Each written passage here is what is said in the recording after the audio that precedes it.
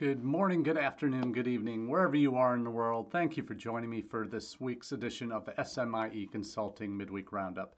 I'm your host, Marty Bennett, and today on the Roundup, we're going to be answering three questions we've been hearing from international educators over the past few days.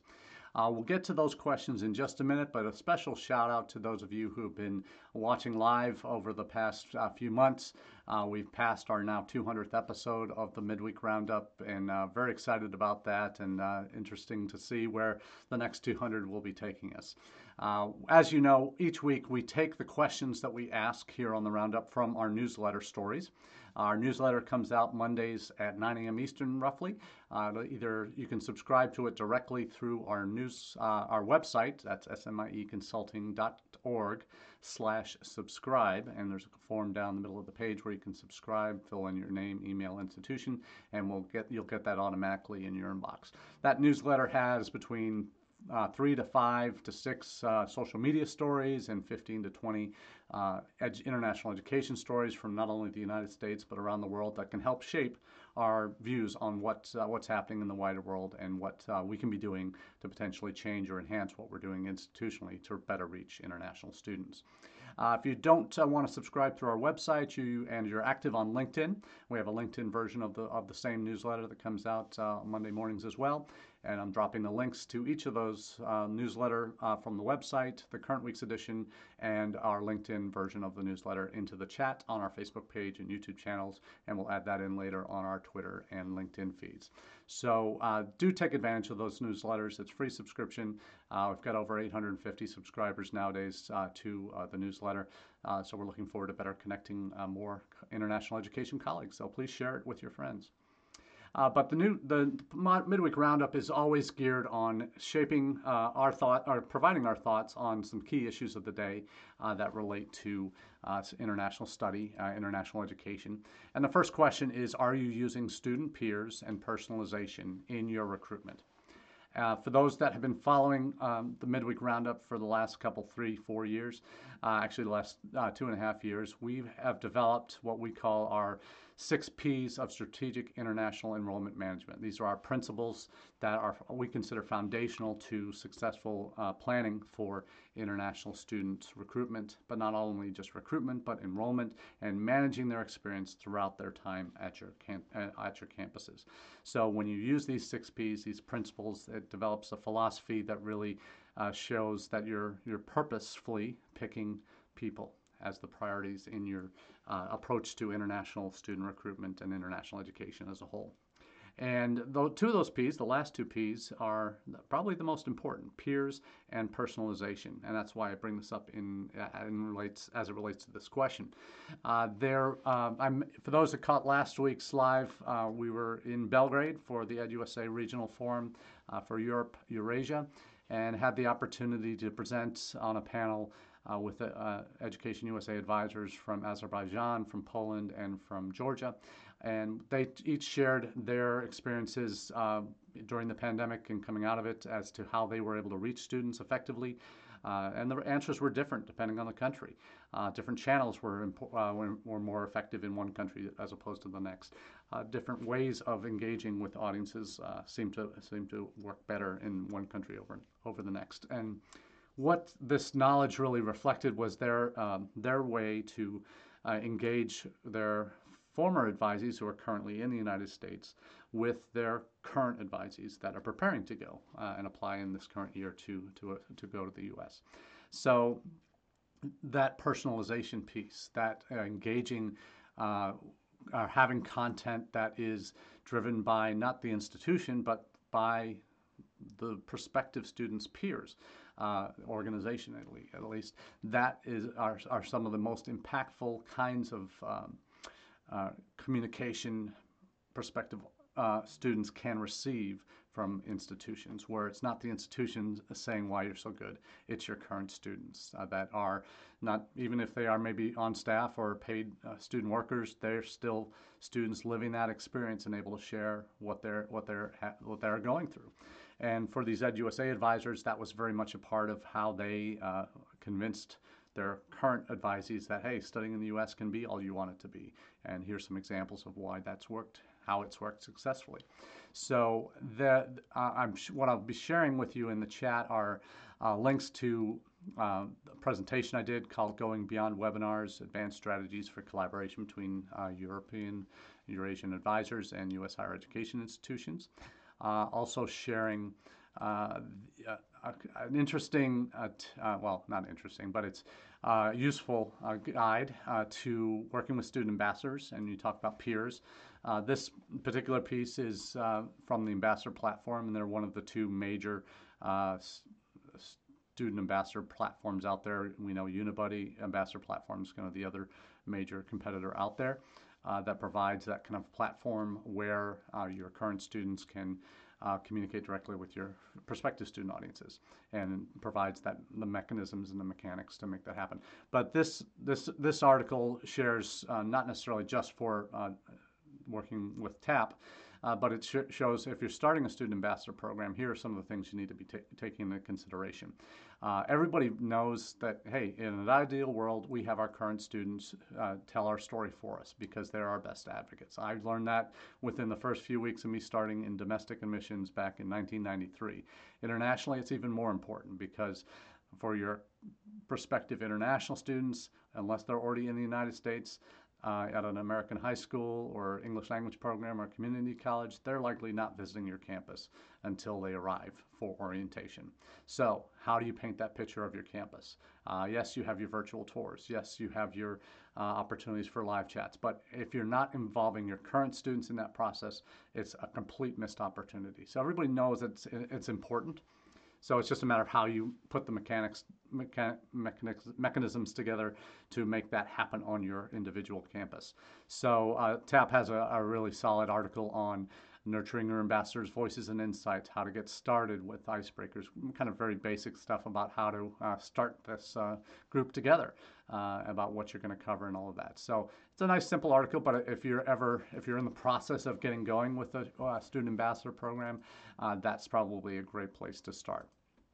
The other part of this question that some of you may be wondering, what is he talking about there, Marty?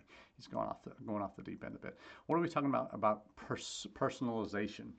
Well, personalization covers a lot of different potential areas in how you communicate specifically with your international students. And here I'm not talking about, well, you're going to call them by their first name in an email that you might send to them, or talk about their major or what country they're from. Those are all good things that you can and should be doing anyway, to help at least show the impression that you're personalizing your communication to them. What I'm talking about here in terms of personalization, there are a number of different layers to this, as I said.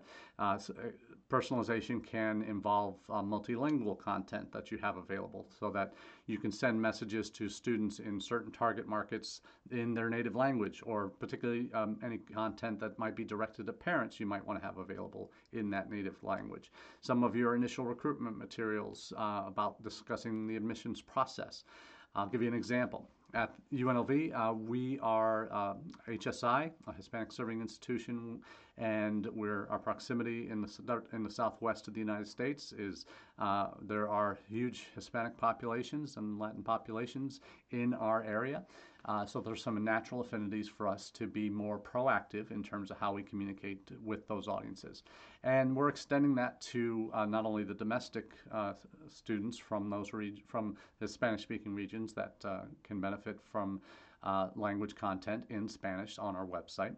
We've created an entire site that covers Hispanic immigrants to our area, to Desert Southwest of the United States that are interested in higher education for their children, targeting parents, but also children that might not be native speakers yet. We were targeting that at DACA students and also international students from Latin America and Spanish-speaking countries there that would benefit from having content in English or in Spanish that they could have available to help explain the process. And I've worked with that team at UNLV to help develop that content, and part of that has been they had this Para Guia Familia, is what they called it, that page for that had Spanish language content on a variety of different issues. Some of them about the admissions process, some about financial aid. Obviously, financial aid for an international student is a very different beast than it would be for an immigrant family that has permanent residency, perhaps, or asylee or refugee status, and then it would be for a DACA student or an international student. So that's something that as we developed and fleshed out some of the content there, we've created language in there that's appropriate for not only immigrant populations, but DACA students and also international audiences that can distinguish the differences between those groups, because there are significant differences that impact how they apply, what aid they could get, all of those things. So we now have a process beyond this Para Guia Familia. We also have a couple of secondary pages that we've had translated as well, one of which is for our international undergraduate populations that we can use to target students in Spanish-speaking countries in Latin America, to provide parents, and we're doing this primarily for the undergrad audiences, we're not doing it for the graduate, but for undergraduate audiences where parents are absolutely essential in family decisions of where their children will study. We have that content now available where the basics of the admissions process, costs and all those things will be explained in their native language. So that's one example of personalization. Another is the use of what we call personas.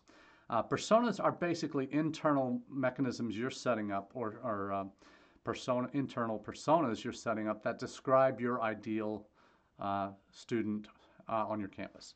And there may be 4 or 5 different varieties of student personas that you would, if you had to describe the kinds of students you want and have on your college campus, these would be their major descriptors, their common identifying traits, and in terms of where they're from, what their goals are, what their kind of spirit is in terms of are they adventurous, are they kind of conservative, are they eager for a challenge, and are they strivers, are they the high flyers academically, and it's okay to have multiple personas on your campus, not multiple personalities necessarily, but multiple personas represented in terms of who makes up your ideal student audiences or ideal student groups on your campus. They'll share some common characteristics. And for international audiences, this is important. Rahul Chadha, about 5 or 6 years ago, had his 4 levels of 4 personas of typical international student personas. He had the high flyers, the strivers, and a couple other variants on that talked on a couple different levels on educational attainment in terms of their abilities, and also financial ability. So there was a kind of a matrix he set that the average student and the high income student, what that persona might look like, and there'd be common characteristics there, what the high achieving academic student and high income academic student would be, then the low income academic student, low income student who is also a high achiever, and what that looked like, and then the low achieving, low financial resource student, what they look like, what their common characteristics are. And some institutions may want would only be able to really ideally want 2 of those 4. Some might want all of those, or be able to accommodate all of those. So it all depends on if you're using those 4 as an example. There are multiple personas that you could have, but again, these are internal things that you use to kind of describe who your target audiences can and should be for who you want to recruit on your campus. And that impacts how you market your institution, how you talk about the admissions process, how you talk about scholarships or financial aid. That if you're an institution that does not have a lot of financial resources, then do you want to be promoting yourself as an accessible institution to low-income but high-achieving students when you don't have full aid? Probably not. Is that a good use of your time and resources as an institution? Probably not internationally.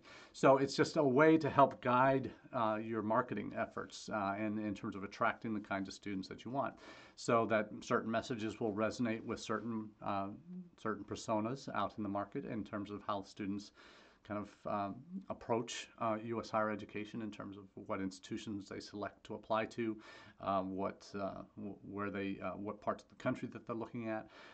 So all of these are factors that you can include elements of into how you develop personas. And again, they're not meant to be externally focused and are available.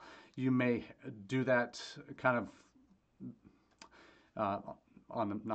not covertly, but you may do that in a way where if you have student profiles of your current international students on your site that maybe they're part of your student ambassador program, you might have profiles of those students that might represent some of those key student personas that you're looking for, and ideally that's a way to at least put a public face on what personas you're looking at or want to attract to your institution. But there are ways to do that even within certain regions where there may be a very different kind of student that comes from that region to your institution as opposed to from other regions of the world. So you put a face on the kind of students that you want to come to your institution, and you do that through perhaps the student ambassadors you have working for you, or the profiles you put on your website. But internally, it impacts how you market to that group. What are the core messages that will resonate with a student who's a high flyer academically, but doesn't have great resources available, financial resources to their family? That's potentially a different message than what you send to the high financial resourced family, and that is a middle of the road achiever, or maybe the underachiever academically. So those are things that you want to find in your mix of how you speak to different audiences. And how to get that granular is oftentimes a concern. Do we have the bandwidth to do this? What can we really do A and B messaging to the same group to test to see which one works? And eventually you get to that point where the more sophisticated you are with your marketing. But certainly that's something to shoot for, and the personas and personalization certainly can and should be a part of that. And it was a great session on personas at the EdUSA Forum, and they had a great Google Doc of resources that they've made available to share with interested institutional representatives. So you'll get that today in the chat. So that's a great question to start, and it's one that's always near and dear to my heart in terms of sharing the kind of real meat and potatoes of how international student recruitment and marketing should be done, and the key elements of that peers and personalization needs to be essential to successful recruitment strategies internationally. So let's move on to question 2, and that is, what do recent international education mergers and acquisitions, frankly, acquisitions seem to be the flavor of the month or the flavor of the week last week. What does that mean for international student recruitment? One of these it will be seen as more of a domestic one, and that is EAB, the massive conglomerate higher ed admissions and enrollment consulting firm. Many institutions have been working with EAB for years on this front. Certainly two of the institutions I'm working with now have used EAB or are currently using EAB. They have purchased Concourse. And Concourse, for those not familiar, is kind of a flipped admissions system. Instead of being a name-buy list where institutions can purchase students who fall in a certain criteria, and then they can start communicating with them and encouraging them to inquire about and apply to their institutions. Concourse has a very different system. It's called the flipped admission system, and we've seen a number of institutions kind of explore this possibility in the United States in terms of recruiting non-traditional students, but there's a particular niche internationally where this is becoming increasingly popular.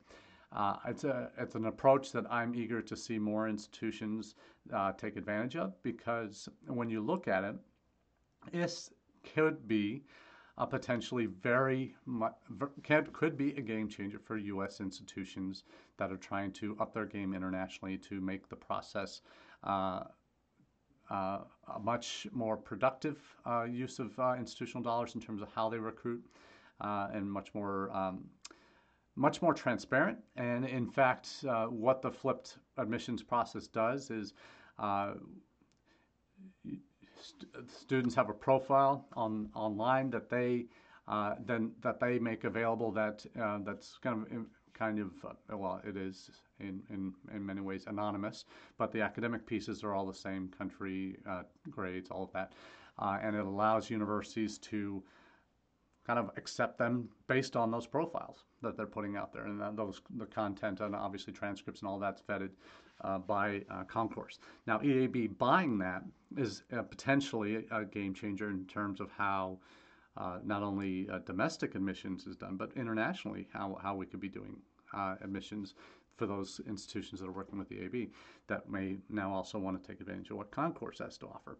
Because this all goes back to what I talked about earlier with the 6 Ps, and one of those first P is actually perspective, is understanding how when you're recruiting internationally, your place, the US's place, in a globally competitive market for the same students, where you now have students that might be in Nigeria that could be applying to the UK, to the US, to Canada, Australia, and China, where there are significant numbers from Nigeria going to each of those countries.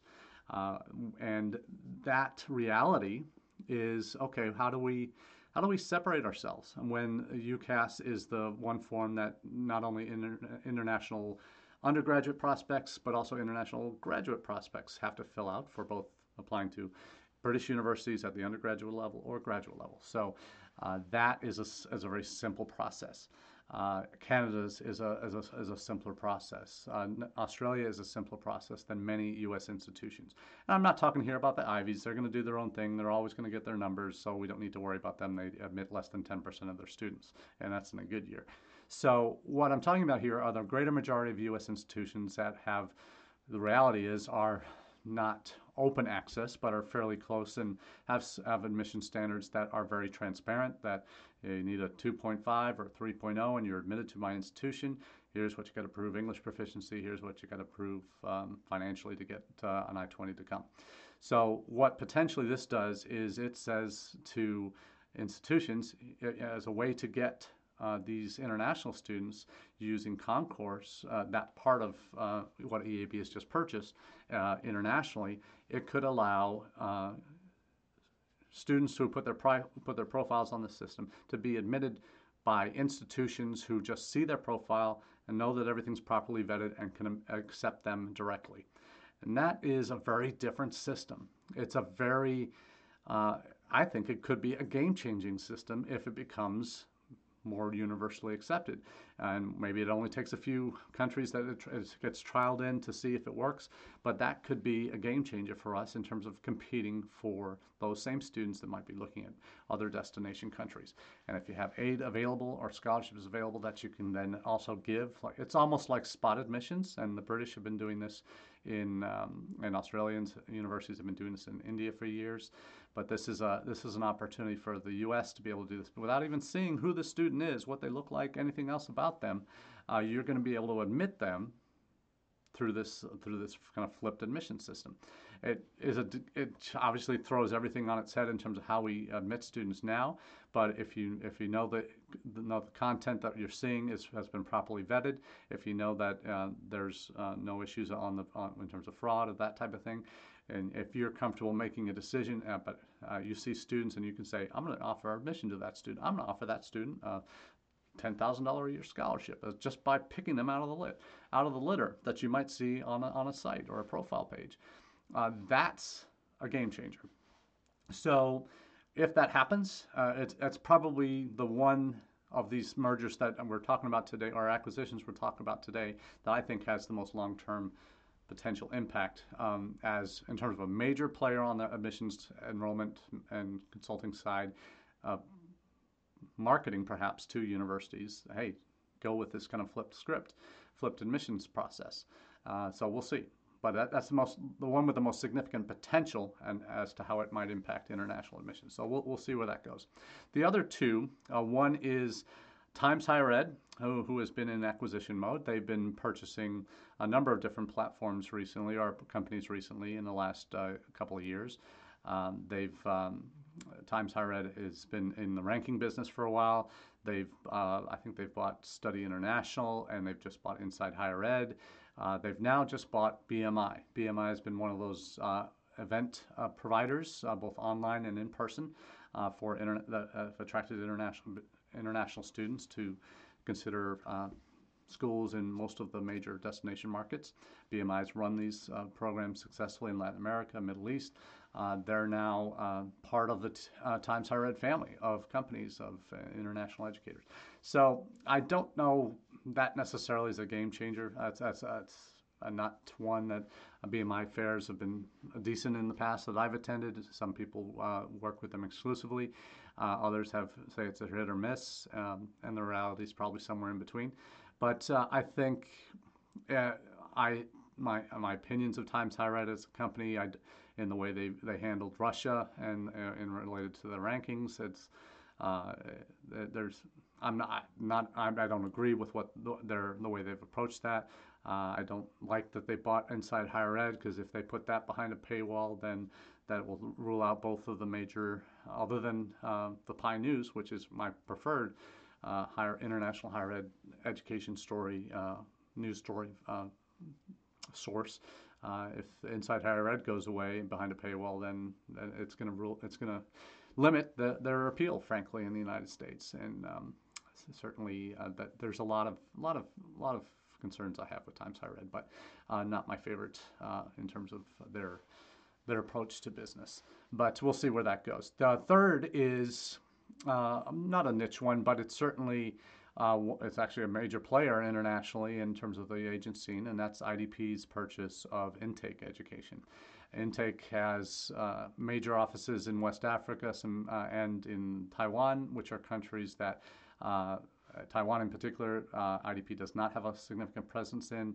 That in West Africa in particular, IDP has opened offices in Nigeria recently and is expanding in West Africa and all of Africa, sub-Saharan Africa.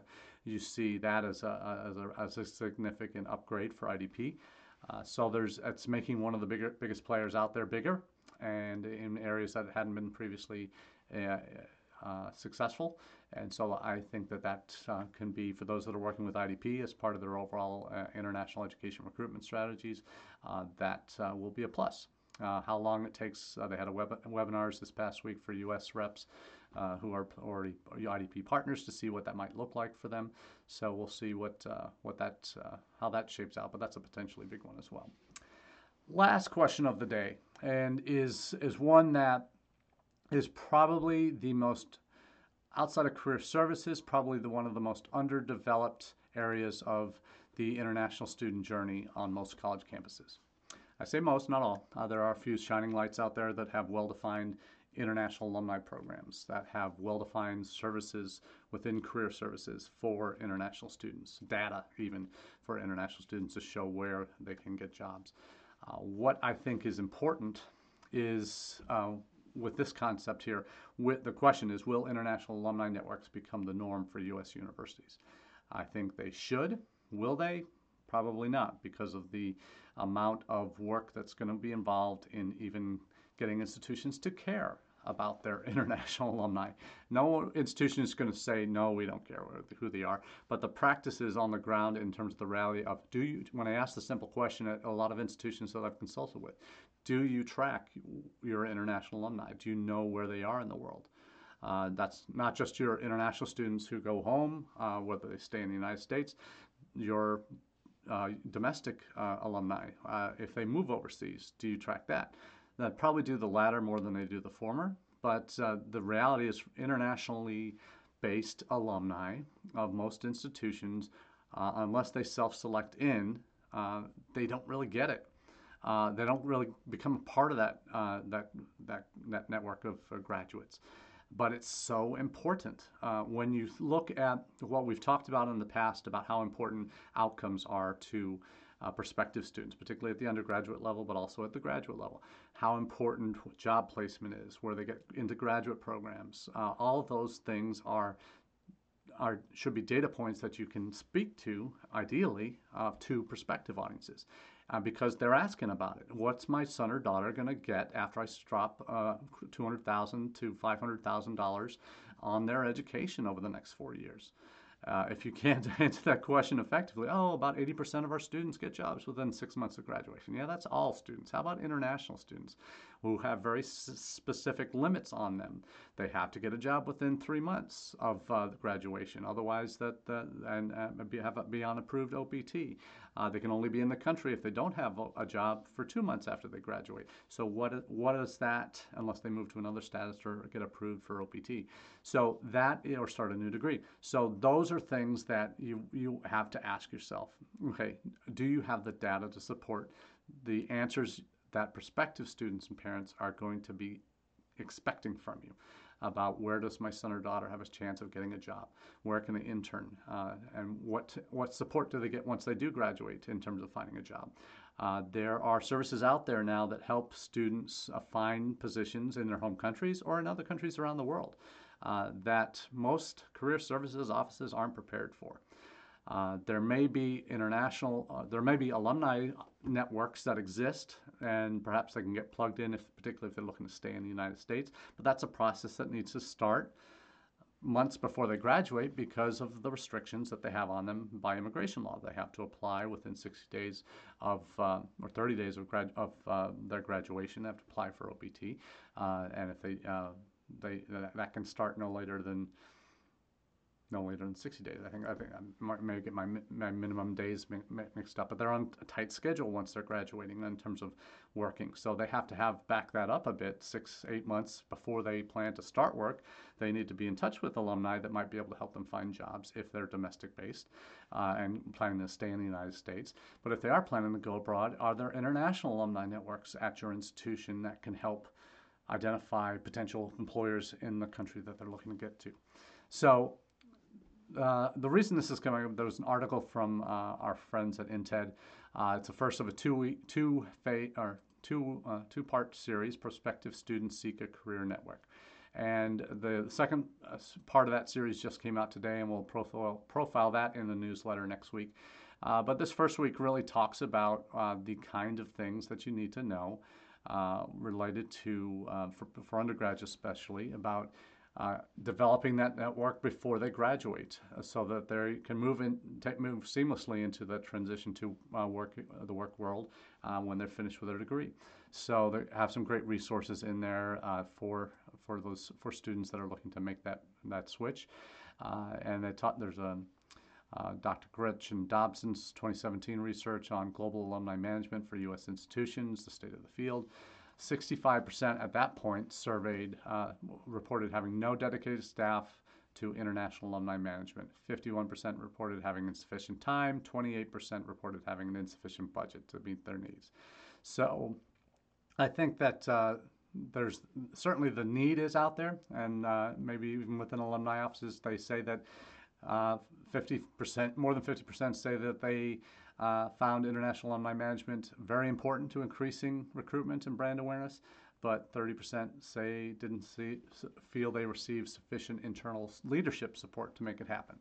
And this goes back to what we say all along when we're talking about internationalization on campus and what that looks like and what it needs to look like to be successful.